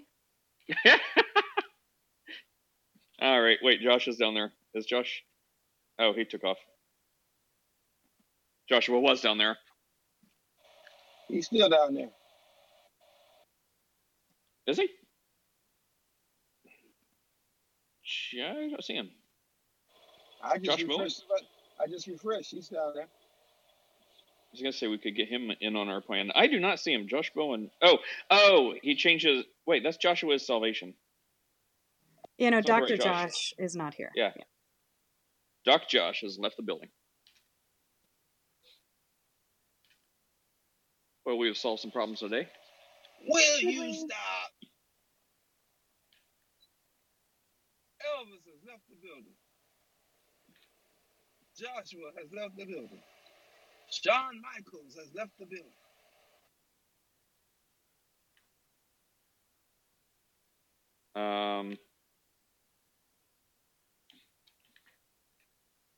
So, Steph, when it gets to the Super Bowl, are you automatically just going to be on not the Chiefs side, whoever it is? Yes. I am a fan of everyone who's not the Chiefs right now. So vengeful. Correct. So bitter. So bitter. Spirit of bitterness, Steph. Also correct, yeah. And you may need to do something about that. I will not. I mean, you know. I don't know. I mean, does the spirit of bitterness, I mean, it doesn't say what it's in regard to. I mean, if you can be bitter over a sports team, can that spiritually affect you? No. Bitter is bitter. I'm sorry. I think that I'm feeling no personal conviction about loathing the Chiefs with everything that I am. I think that's fine.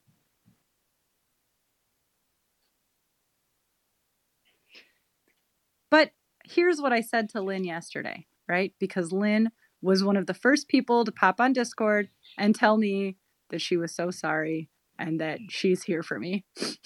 It was wonderful. Yeah. But anyway, I told her that New York State is a den of filth. It may as well be both Sodom and Gomorrah, and the Buffalo Bills are a punishment. So this is all still biblical.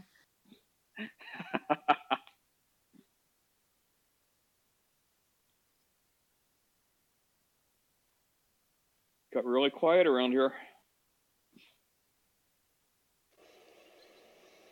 Just root for the Lions this Sunday when we play San Francisco.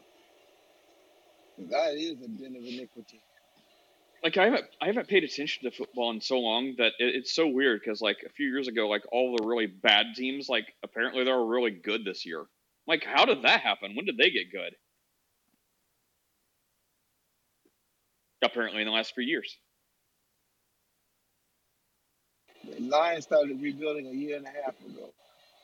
Ooh, let's talk about music.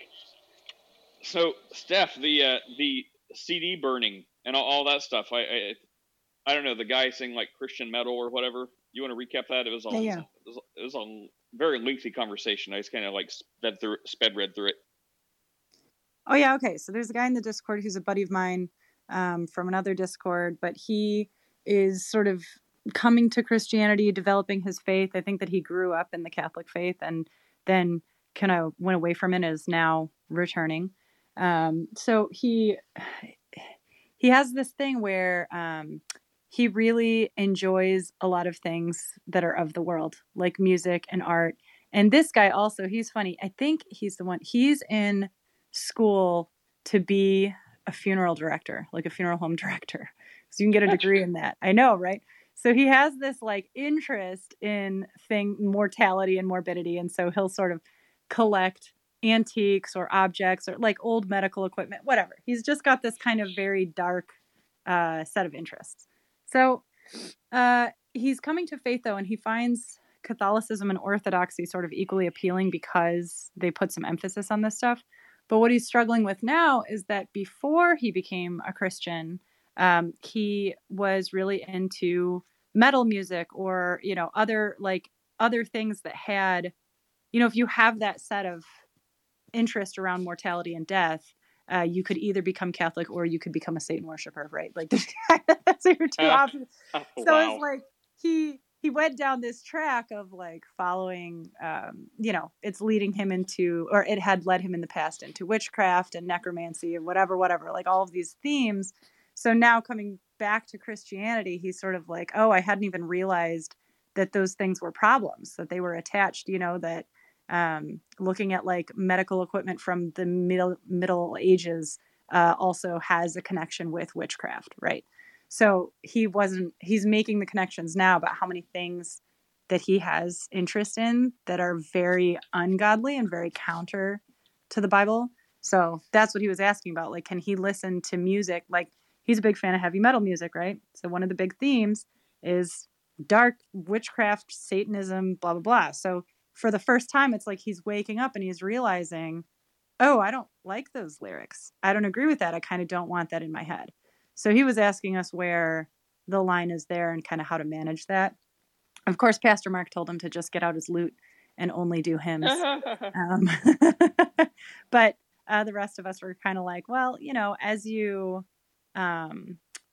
progress in faith, you lose interest in those. I mean, not only have I lost interest in that kind of thing, like I'm completely repulsed by it. And I think that just happens naturally. So there's everyone caught up.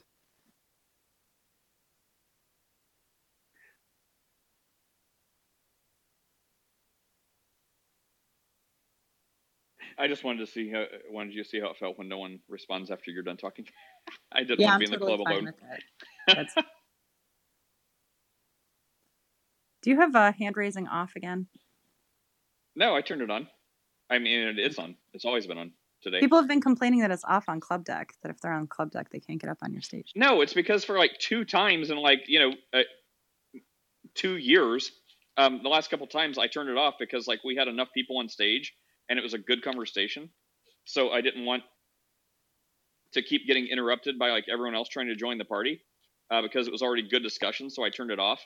And like now all of a sudden, like, we're Hitlers and like everyone's like quelling their speech and all that. I'm like, bros.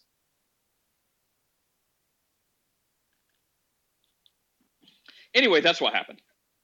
But no, it is not off today because there's no one talking today. So Steph, just want to say sorry about the Bills last night. My son was crying. It was a sad scene. My 8-year-old cried too.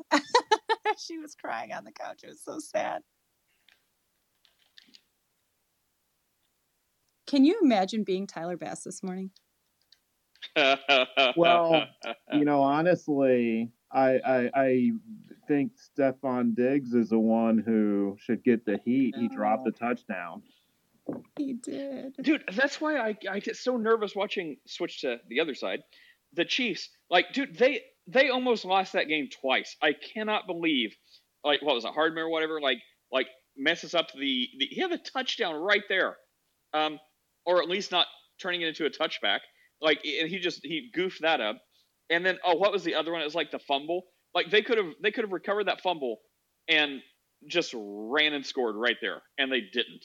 And that's what makes me so nervous about the Chiefs is like they're good on paper, like they technically seem to come out with a good record, but it's like nail biting to watch them because it's like it's such a nail biter, and like I don't like that. Like I want easy wins. Maybe that's again why I'm not a candidate for. I mean, they have won 2 out of the last 4 Super Bowls, Nate, for perspective. I know, but not like easy. It's always like It's never like, oh yeah, man, they got this in the second quarter. It's just like up to the last like 20 seconds. It's like, oh my gosh, oh my gosh, oh my gosh. I hope they get dismantled by the Ravens next week. I mean, as much as everyone else is telling everyone else to repent, like, you don't need to repent over your hate of the Chiefs, I guess. You know Hey what guys. it is? It's just Oh, that there's Michael. Mahomes is Yeah. a crybaby Sorry. sometimes. That game where they lost because of the penalty, but it was a penalty, Yeah. he's still crying about. I just don't like Mahomes crying. What's up, Michael? Wait, on that, my favorite moment was when Josh Allen went in for the hug and just Mahomes like cried and swore in his face. What a little baby. So first and foremost, I offer my condolences to Steph. My heart broke when the Bills lost yesterday. I was cheering for them. I share CEO sentiment. I think the Ravens will dismantle the Chiefs. And it doesn't matter anyway because the Niners are going to win the Super Bowl. But yeah, that was, and I had to duck out on a quick phone call. That's why I had to go away suddenly. But yeah, that's my feelings on that. I was very disheartened. Blasphemy. Yeah. Well, I don't know if that's blasphemy. No. Hey, look. I think I'm a big fan of what the Lions did as well. They certainly have earned a trip to the postseason, given their last 3 decades of performance. But I've been a Niners fan since Joe Montana, so I'm cheering for the Niners. Oh, and hey, while you were away on that phone call, Steph converted you to Christianity for you? Yes, I accepted Christ on your behalf. You're welcome. Isn't that a Mormon thing to do? It just showed Can you you on do mute that? for a long time. So No, Mormons do that. Mormons baptize people posthumously all the time. There was a huge thing. Actually. There was a report about this several years ago. In the Mormon temples in Salt Lake City, they found people.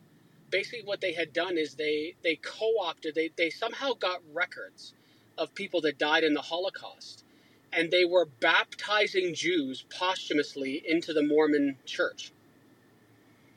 Yikes! Yeah, and there's history of them doing this a lot, and it's one of the ways that they have their numbers inflated.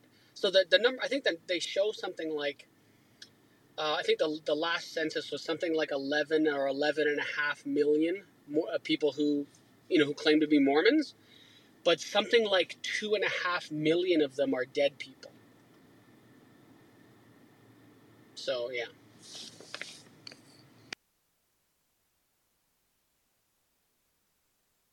Yeah, that's horrific. That's the same thing we do in our elections. It's interesting. So here's a funny thing, Nate. I'm curious to hear your thing on this, and I only have a few minutes. So I apologize for dropping a bomb and them having to leave. Do you think the President of the United States should be able to order SEAL Team 6 to assassinate a political rival and have immunity? Because that's what Trump's lawyers are arguing. So there is. Nate, there's anything a lot. other than no. Come on, it can't be anything other than no. Wait, now hang on. Now, do you want me to give you a well thought out answer? Because I'm trying to parse through this. Okay, go ahead. So, what was the thing you actually said again? Do I think a president should be able to order military to take out who? So John Sauer, one of Trump's lawyers, was asked. He asked the D.C. Court of Appeals, because this was the whole presidential immunity thing, and the 3-judge panel, one of the members of the 3-judge panel, asked John Sauer if Donald Trump should be able to be prosecuted if he ordered, because John Sauer's argument was the only way a president can be prosecuted in a outside of the government is if he is tried and convicted by the Senate. So the question was directly, if Donald Trump ordered SEAL Team 6 to assassinate one of his political rivals, and he was not convicted by the Senate, could he be held criminally liable?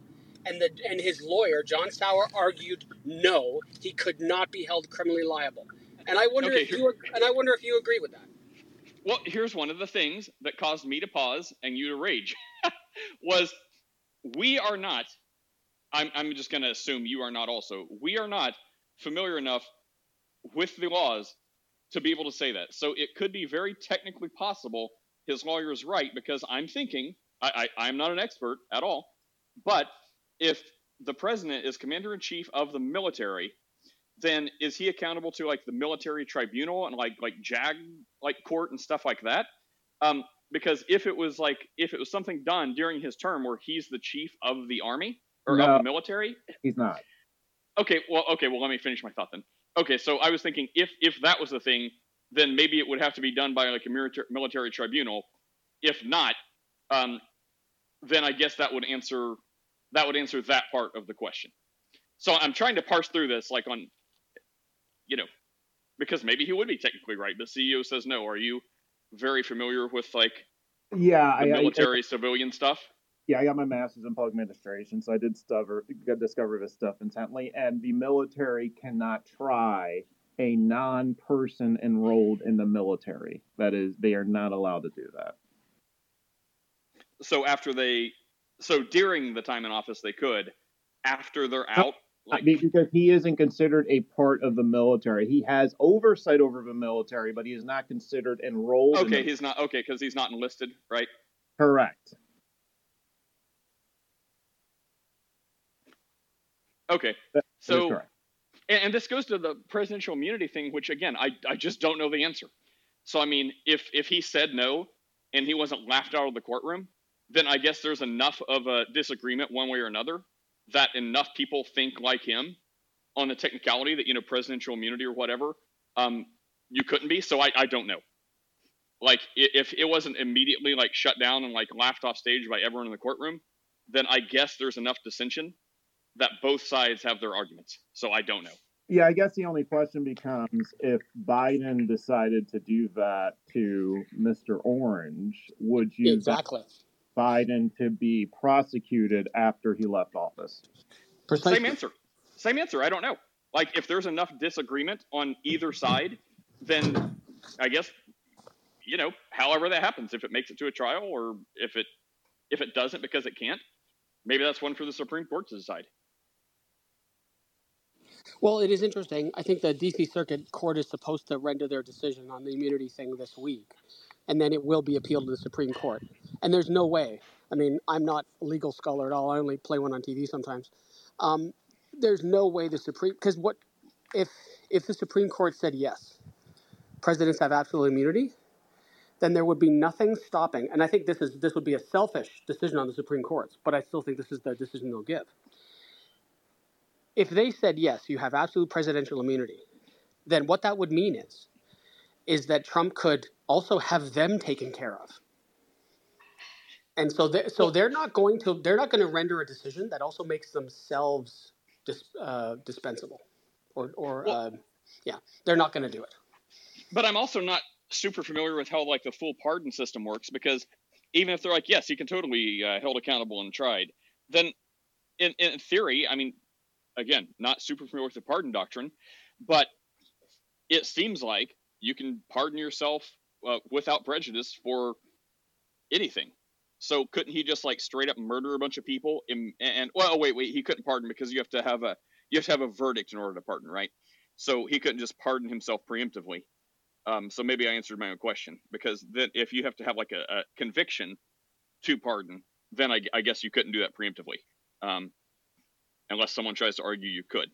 So yeah, I just don't know enough about this, like, these laws, and I don't think any of us do. So if there's some technicality in which this is possible, then fine. Whatever the Supreme Court or, ends up being decision is the decision. So it's interesting. So to interpret the law. Yeah, I heard somebody talking about this, and one of the things that was said is and this is something that Biden wouldn't do. I think he has more integrity than this. Is he should sit down at the executive at the Lincoln desk, and he should write up an order. He should write up the order, like ordering SEAL Team 6 to assassinate Donald Trump, but not sign it, and just fold it up and put it in his pocket and says, "I'm just going to hold on to this until the Supreme Court renders this decision, and then maybe I'll sign it." Because if what you're saying holds true, that would be totally fine, wouldn't it? Well, hang on. Wait, hang on. Stop. Well, I have to go soon too. Well, we're talking about a hypothetical though, right? Like, presumably Trump didn't order SEAL Team 6 to eliminate a political rival. So, like, is that a hypothetical based on something that actually did happen? Oh, because no, it's completely hypothetical. It's completely a hypothetical. Well, right, but as far as the immunity stuff though, like, I mean, generally, I do know that's why it's in order. So, like, the president doesn't have to, they can act in real time. Like, Soleimani, for example. Remember the dude that, he took out, was like one of the top generals in Iran, responsible for all kinds of death and murder of Americans over the years, the last like 3 decades. And he had intel. So you don't have to worry about whether or not it will be a future, like, a future issue. It's like, you have a threat, you're the commander in chief, you need to act right now to deal with a threat. And that's typically where that case is argued from. So much like religion, when we get into hypotheticals, it just messes up everything. Like, so if you take concrete examples, like the intent of the power, like it, because of course I'm going to say it's wrong, like morally it's wrong in this hypothetical. If he's like, hey, I'm going to have my political person, my political rival assassinated or imprisoned. Well, yeah, that's wrong. Like, is there some technical legality that makes it unprosecutable? I don't know. Let's hear what the Supreme Court has to say, because of the powers of office or whatever.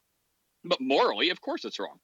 If that, like, for example, the quote political rival was actually staging a coup, and they were like getting ready to violently overthrow you, and illegally, and you have them killed, well, then is it really like you're eliminating a political rival just because they're a rival, or because they're like there's like an impending attack with this person leading it?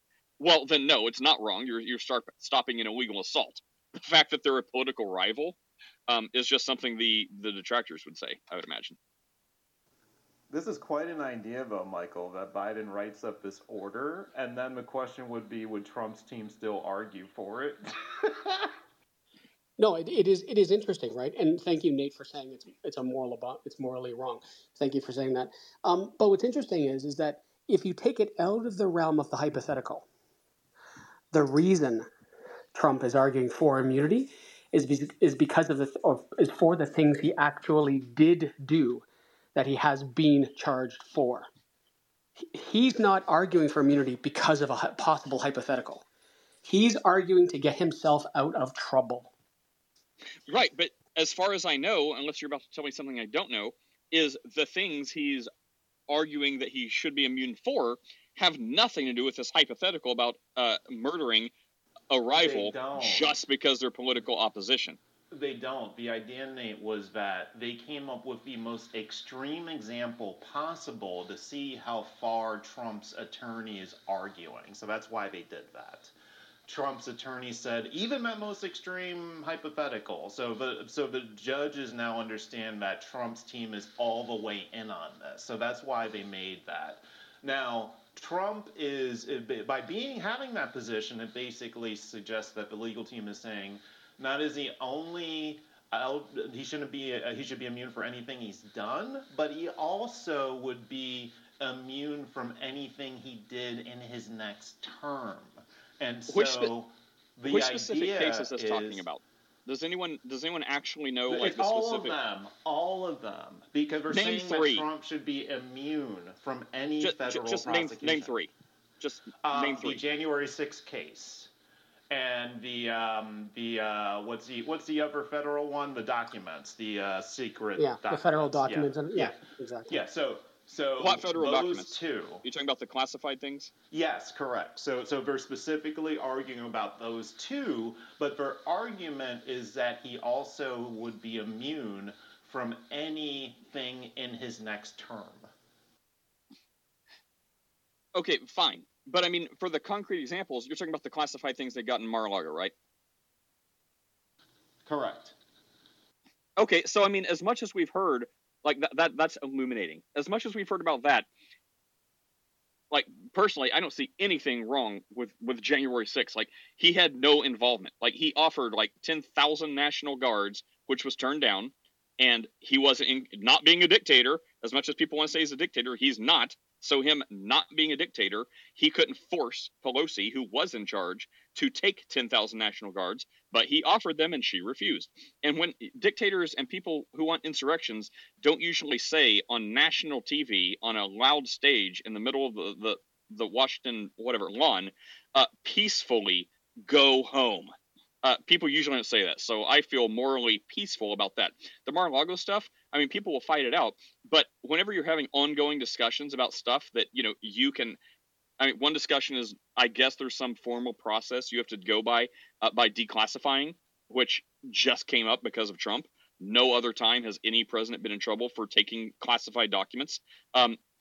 But he's like, no, it's at will. It's declassified because I'm the president and I say it's declassified. So there's no problem. But the archive still wanted it back, which they were in communication with the archive. And then all of a sudden, FBI shows up and raids and they're like, you got classified documents. So what we know about that, I am morally at peace with too. The people who shouldn't be covered by that would be Biden. Like, he's president now, but he certainly wasn't with the boxes of classified material showed up in his garage that he did not have the authority to declassify because he was vice president. Same thing with Pence. He was vice president. So they try to compare apples to apples, but it's apples and oranges for all the stuff Trump does because he was the executive in charge of the country. He was the president with the power to do this. And then they try to compare it to all these other people as if it's the same. It's not. What they did is illegal because they do not have the power to declassify. He does. Anyways, Michael, you got a quick final thought, and then we do have to run. Yeah, well, a quick final thought, maybe. So there are stark differences, unfortunately, and I'll have to take the time to maybe email you some links, because unfortunately, some of the things you said are factually incorrect. Some of the differences between the documents that Biden had was when they said, "Oh, it looks like you've got stuff," he immediately turned all of it over and ordered his office to cooperate with the National Archives. The difference with that is that there's now sworn testimony by people who were in Trump's camp who have now taken plea deals and flipped on Trump, and they have sworn depositions saying Trump told us to tell the archives this is all the stuff, when in fact it wasn't all the stuff, because the list that they had was different from the list of the stuff they seized when they raided the place. The second thing is that Trump does not have the capacity to simply look at a document and say, I declassify this. There is a process. Now, Trump saying it is declassified is part of that process, but there's more to the process than that. And there is also Mark Milley, the guy who Trump said should be executed. The chairman of the Joint Chiefs of former chairman of the Joint Chiefs of Staff has made a sworn deposition saying there was never a request by Donald Trump for troops to help on January 6th. It didn't happen. It's a lie. Okay, first of all, so he made that like what was it? It was like a speech. Like, he made that public. Like, he made a public proclamation. Like, it's been a long time ago at this time, but I remember him saying that, and I'm pretty sure it's before. He's like, if Pelosi wants it, I'll give her 10,000 people right now. Like, he was not private about this. So regardless of what Milley says, it was public and it was announced. So if someone's like, well, he didn't go through the proper filing, whenever Pelosi's like, no, I'm not accepting anything from him. I mean, why would you? Be like, well, I offered it, she rejected it, so I don't need to do a proper filing. She said no. So why waste my time if she's going to just refuse? Secondly, Milley absolutely is treasonous. Whenever he calls China behind the back of the president to assure them that, don't worry, we're keeping the nuclear codes away from the president. It's in safe hands. That is, it doesn't matter what you say. Like, that is the most black and white account of treason that I think I could come up with in my lifetime in a practical thing. I mean, maybe except for an actual coup. I mean, this was that in all the ways except actual violence. Like, that guy is 100% not nice Christian things to say about him. But all right, I do have to run. Nate, can I just say one last thing? So I agree with you on Millie. Lastly, all that you said related to Trump may be true, but the case wasn't about his guilt. The case was about whether or not he could be charged. Yeah, well, I guess we'll wait and see what happens there. But, all right, everyone. Have an awesome day. Catch you all later.